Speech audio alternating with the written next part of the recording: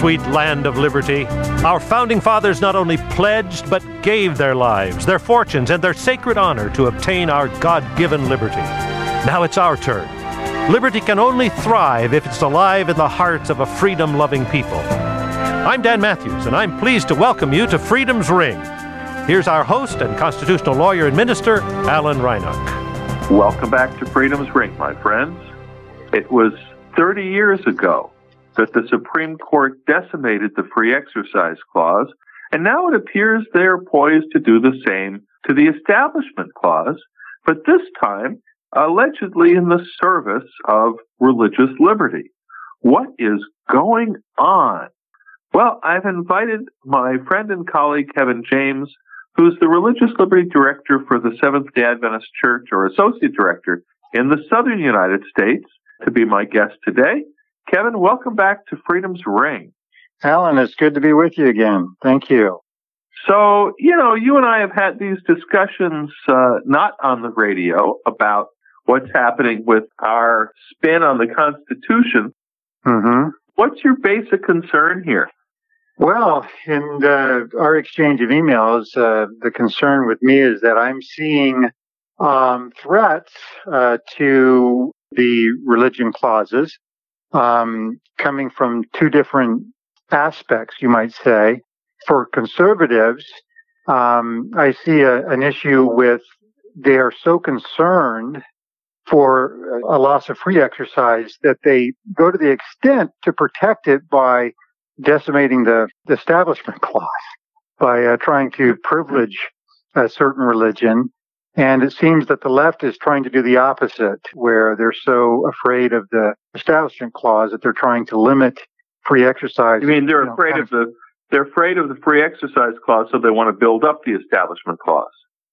For the conservatives, they're afraid of losing free exercise, that they end up decimating the Establishment Clause because they want to establish in order to protect free exercise. Does that make sense? So, I hope so. I think so. So when we're talking about the Establishment Clause, the time-worn, tried and true illustration is the wall of separation between church and state. Okay. And listeners, no, it's not a lie of the left.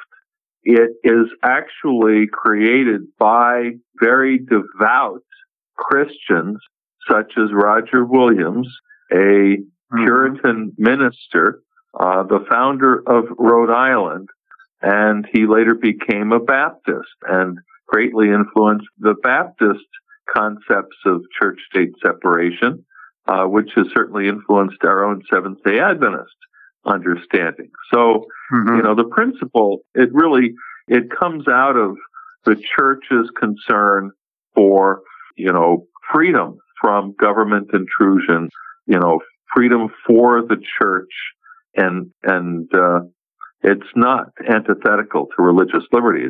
It's essential for religious liberty. In what ways are conservatives trying to tear down the Establishment Clause? Well, I think a couple of them, at least that I've been concerned about, is, and I think you've probably had some recent programming on this, but it was the Espinosa case that came before the Supreme Court here just recently. And in the oral arguments there, and that happens to be an aid, religious schools. Yeah, a financial aid to religious schools. That's correct. Through a what would they call that? It was a scholarship. A tax credit scheme. Yeah, a tax credit scholarship. That's right. I was trying to think of exactly what it was. They're in Montana, and even though the tax credit program has since been eliminated after this year, the ones that are bringing the case before the Supreme Court are stridently saying that the religious schools ought to be able to receive government funding, even though there is a no-aid clause in the Montana Constitution. So they're seeking to have government support religion based on a free exercise claim. One of my concerns about this case, Kevin, there's an entitlement premise there. They've been arguing entitlement. That the principle could be expanded upon and Christian schools could argue that they are entitled to the same level of per pupil funding that the state spends on public schools. That's correct. Right. And of course, the problem with that is that would then turn private religious schools into public schools because, of that other golden rule. The government, he's got the gold, makes the rules, and the government's going to come down on curriculum requirements and, teacher certification requirements, who can teach non-discrimination provisions and all the rest.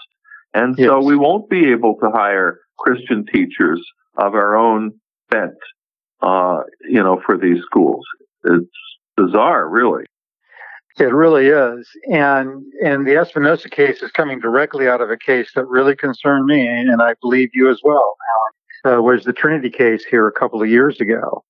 That had to do with the rubber matting for the school playground at a Lutheran church there in Missouri. And even though one thing that concerned me about that, reading Roberts, at least for me, Alan, reading Roberts' opinion, Justice Roberts' opinion on that, was there was no discussion about the issues of establishment or the Establishment Clause.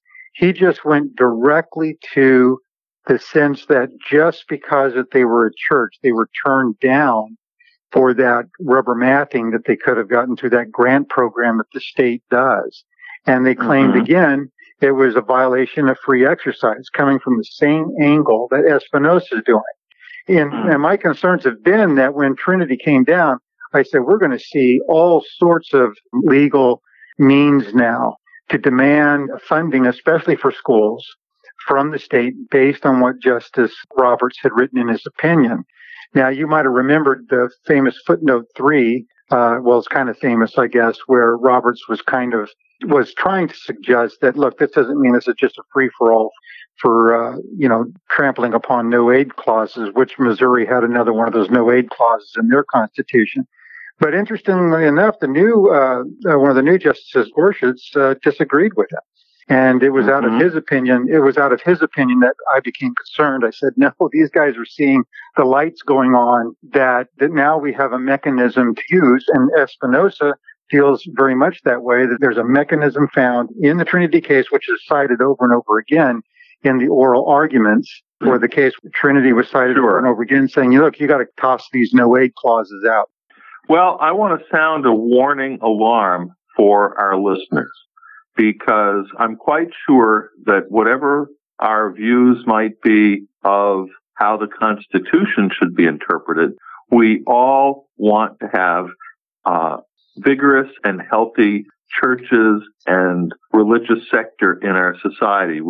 You and I are Christians. We value what the church brings to our nation and having vigorous churches and Christian people. But my warning is this: look at Europe. Europe is a post-Christian continent.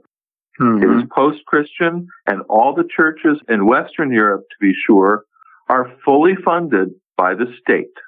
So this is a be careful what you wish for scenario. You may get all the government funding you want and destroy the vitality of the church and destroy the church. Because if the government's going to pay, then we don't have to. And, this is what happens. It will lead to the decline of the American church. That would be a great tragedy. I'm very concerned. This is not just about the law. This is really about, the health of the gospel in our society. And that's Wouldn't very you agree, true. Kevin? Yeah, I would agree very much on that. And I think these are incremental steps towards government funding of religion, which ends up privileging a particular religion. In this case, it's Christianity. In this case, it's they're arguing for Christianity, just like we had not talked too long ago on one of your programs about Project Blitz. It's just another one of these steps that we're seeing of this support of religion, or, that ends up going to becoming an establishment of a particular religion or a favoring of one particular religion. I think anytime that happens, not only do you have a decline in the church itself, but you have a decline in freedoms overall, because Go ahead. Because the government is taking a side, you might say. Mm-hmm. So, that raises something else of interest here, because I know that going back to the colonial period, our founding fathers were quite clear and articulate that religious freedom was not just for Christians, that it was inclusive. And they specifically mentioned Jews, Roman Catholics, and Muslims. Now, today, there are definitely some religions that are unpopular among certain people. Islam is a religion that, although one of the three great religions, from Abraham, it comes under a lot of attack these days. So how are people going to feel when Islamic schools say, well, if there's money and churches are entitled to it, we're entitled to it too? And is the government going to say, well, no, it's only for some churches, some religions, and not for others? I'll give you another example. What about the Church of Scientology? It's a very unpopular religion, but it's been recognized by the IRS after, considerable years of struggle. It is recognized as a religion. Well, whatever you think of it, if we're going to have government funding for religion, is the government going to decide which religions are entitled and say some religions are not good? And you want government deciding which religions are good and which religions aren't good? That's true. And we're almost having a repeat because, of history to a degree, in the sense of back in the 1800s, what Islam is in a negative sense for so many today, Catholics were then. And there was a battle precisely over this issue of funding of public schools. And and there was in-runs trying to disadvantage the Catholic faith. Because of that, there was a lot of discussion over those issues, and so raising up the very similar things that you're talking about. So I think anytime that government leaves its neutrality towards religion, you're going to create all sorts of disharmony and division.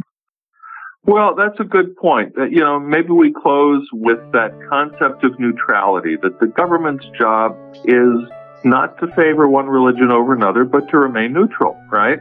Correct. And that's how we have a society with people of all different religions, and we're all equal in the eyes of the law, regardless of our faith, and we all have religious freedom. If we start tearing down the wall of separation between church and state, we're going to lose that. We're going to lose that religious freedom, and then you have religious groups lobbying for what they think they're entitled to. Exactly. And some will get a bigger piece of the pie than others. That is correct. And somebody's bound to be disadvantaged along the line, that's for sure. Well, this has been a wonderful discussion with my friend and colleague, Kevin James, serving as Associate Religious Liberty Director in the Southern United States. Kevin, thanks as always for being with us on Freedom's Ring. Thank you for having me, Alan. Always a pleasure. And as we close, remember, folks, at Freedom's Ring, we don't just talk about religious freedom. We help workers suffering religious discrimination.